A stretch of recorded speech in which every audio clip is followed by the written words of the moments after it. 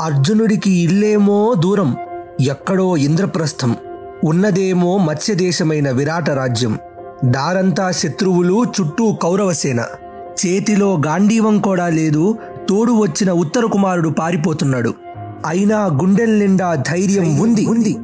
రీసెంట్గా సమాజంలో జరుగుతున్న సంఘటనలు, దానికి ప్రతిస్పందిస్తూ ఒకతను ఇచ్చిన స్పీచ్ని వినగానే ఆ స్పీచ్లో ఉన్న అన్యాయాన్ని తట్టుకోలేని ఆవేశము, ఒక్కడిగానైనా అన్యాయాన్ని ఓడించగల సామర్థ్యము, ధైర్యము ఇవన్నీ కనబడగానే వెంటనే ఉత్తర గోగ్రహణ ఘట్టంలో అఖండమైన కౌరవసేనకి ఎదురుగా నిలబడ్డ ఒక్కడైన అర్జునుడు గుర్తొచ్చాడు నాకు. అసలు ఆ ఉత్తర గోగ్రహణం కథ ఏంటి, దానికి నేడు జరుగుతున్న సన్నివేశాలకి సమన్వయం ఏంటి, పదండి తెలుసుకుందాం. అన్యాయంగా విరాటరాజు గోధనాన్ని దొంగిలించిన కౌరవసేనను ఎదిరించడానికి ఒక్కడై నించున్నాడు అర్జునుడు. అసలేం జరిగింది, ఎందుకీ యుద్ధం? కొన్ని రోజుల ముందు కౌరవాధీశుడు అంటే రాజ్యానికి కింగ్ అయిన దుర్యోధనుడు తీక్ష్ణంగా ఆలోచిస్తున్నాడు. అర్జునుడితో సహా పాండవుల అజ్ఞాతవాసం కొద్ది రోజుల్లో ముగుస్తుంది. ఒక్కసారి అజ్ఞాతం పూర్తయితే రాజ్యం కోసం పాండవులు వస్తారు. రాజ్యం ఇవ్వనంటే యుద్ధం చేస్తారు. అర్జునుడు అజ్ఞాతం వీడి యుద్ధం మొదలు పెడితే కౌరవులకు ఓటమి గ్యారెంటీ. అందుకే పాండవుల అజ్ఞాతవాసాన్ని ఎలా అయినా చెడగొట్టాలి. అజ్ఞాతవాసం చెడిపోతే మళ్ళీ వనవాసం చేయాల్సిందే. కానీ పాండవులు ఎక్కడున్నారో గుర్తుపట్టడం ఎలా? ధర్మరాజుకి ఆలోచన ఎక్కువ, భీమసేనుడికి ఆవేశం ఎక్కువ. కానీ అర్జునుడికి ఆవేశంతో పాటు ఆలోచన కూడా ఎక్కువే. మహాబలశాలైన కీచకుడిని వధించాడట ఎవడో అనగానే అంతటి బలం భీముడికే ఉంటుందని పాండవులందరూ విరాట రాజ్యంలో కొలువు తీరానని దుర్యోధనుడికి అర్థమైంది. మామూలుగా అయితే అర్జునుడిని ఎదిరించాలంటే ఏం చేయాలి? అర్జునుడితో యుద్ధం చేయాలి. కానీ దుష్ట చతుష్టయం కదా. అర్జునుడి ఒక్కడి కోసం అర్జునుడు ఎక్కడైతే సైలెంట్గా తన పని తను చేసుకుంటూ పోతున్నాడో అజ్ఞాతవాసంలో, ఆ చుట్టుపక్కలున్న జనాల్ని దెబ్బ కొడదామని ఫిక్స్ అయ్యారు దుర్యోధన, కర్ణ, దుశ్శాసన, శకునులు. పాండవులకు కొలువిచ్చిన విరాటరాజు రాజ్య సంపద అయిన గోధనాన్ని హరించడానికి పెద్ద మాస్టర్ ప్లానే వేశారు. ఆషాఢ బహుళ సప్తమి నాడు విరాట రాజ్యాన్ని దక్షిణ దిశగా సుశర్మ అటాక్ చేశాడు. అటువైపు విరాటరాజు యుద్ధం చేస్తున్నాడు. అటువైపు సమఉజ్జలే. ఇబ్బందంతా ఉత్తరం వైపే. అఖండమైన కౌరవసేన, మహాకౌరవ సామ్రాజ్యాధినేత దుర్యోధనుడు, సర్వం సహా సార్వభౌముడు ఒకవైపు. మరి ఇటువైపు అజ్ఞాతంలో ఉన్న అర్జునుడు, బీరాలు పలికి గొప్పలకు పోయిన ఉత్తర కుమారుడు రథసారథి. యాక్చువల్గా అసలు అర్జునుడికి యుద్ధం చేయాల్సిన అవసరం లేదు.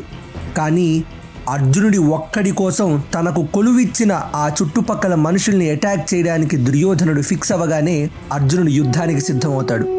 కౌరవసేనను చూసి పారిపోతున్న ఉత్తర కుమారుణ్ణి ఆపి తనకు రథసారథిగా ఉండమంటాడు అర్జునుడు. ఇది జరిగింది. ఎదురుగా కౌరవ సైన్యం. తనకు కొలువిచ్చిన విరాటరాజును దెబ్బతీయటానికి కౌరవులు పన్నిన అన్యాయపు ఆలోచనకి ఆవేశంతో ఉన్నాడు అర్జునుడు. అర్జునుడికి ఆవేశంతో పాటు ఆలోచన కూడా ఉంది. సౌరమానం ప్రకారం పాండవుల అజ్ఞాతవాసం నిన్నటితో పూర్తయిపోయింది. చాంద్రమానం ప్రకారం అయితే 5 నెలలు దాటుతోంది అజ్ఞాతం పూర్తయి. ధైర్యంతో అక్కడున్న ఉత్తర కుమారుడికి కూడా ధైర్యాన్ని నూరిపోస్తూ అక్కడ ఉన్న శమీ చెట్టు కొమ్మలపై దాచిన ఆయుధాల్ని బయటికి తీశాడు అర్జునుడు. అర్జునుడు అజ్ఞాతాన్ని వీడాడు. కౌరవసేన అన్యాయాన్ని ఎదిరించడానికి చేతిలో ఉన్న దేవదత్తాన్ని, సమరశంఖాన్ని పూరించాడు. అర్జునుడి చేతిలో గాంధీవం కౌరవసేనను తుంచడానికి సిద్ధంగా ఉంది. ఒక్కసారిగా గర్జించాడు అర్జునుడు. ఆ శబ్దానికి తమపై పిడుగులు పడ్డాయేమో అన్నట్టు భయపడ్డారు కౌరవులంతా. పూర్వ వైభవంతో నుదుట ఎర్రని వీరతిలకంతో వెలిగిపోతున్నాడు పార్థుడు. ఒక్కడే ఉన్నాడన్న భయం లేదు. కౌరవుల అన్యాయాన్ని ఎదిరించడానికి, గోవులను తిరిగి తీసుకురావడానికి ముందుకు ఉరుకుతున్నాడు ధనుర్ధారి అయిన అర్జునుడు. అలా పరిగెడుతున్న అర్జునుడిని చూసి కౌరవులందరూ భీతిల్లసాగారు. ఆ రోజు ఆవేశాగ్నితో రగిలిపోయిన అర్జునుడి సామర్థ్యం ముందు కౌరవ వ్యూహాలు ఎందుకు పనికి రాకుండా పోయాయి.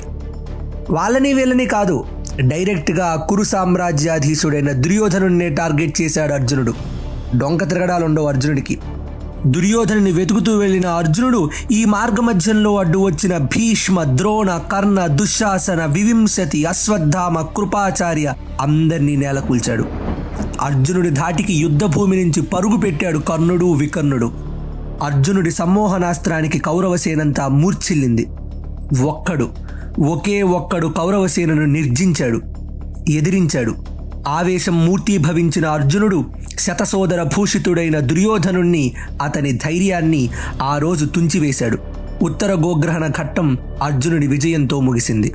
ఈ కథలో అర్జునుడెవడో మీకు ఈ పాటికి అర్థమైందనుకుంటా.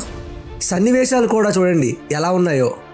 ఒక్క అర్జునుణ్ణి, పాండవుల్ని హింసించడం కోసం, బయటికి తీసుకురావడం కోసం వారు కొలువున్న చుట్టుపక్కల మనుషులు అందరినీ కూడా రాజ్యాధినేత అయిన దుర్యోధనుడు అటాక్ చేయడం.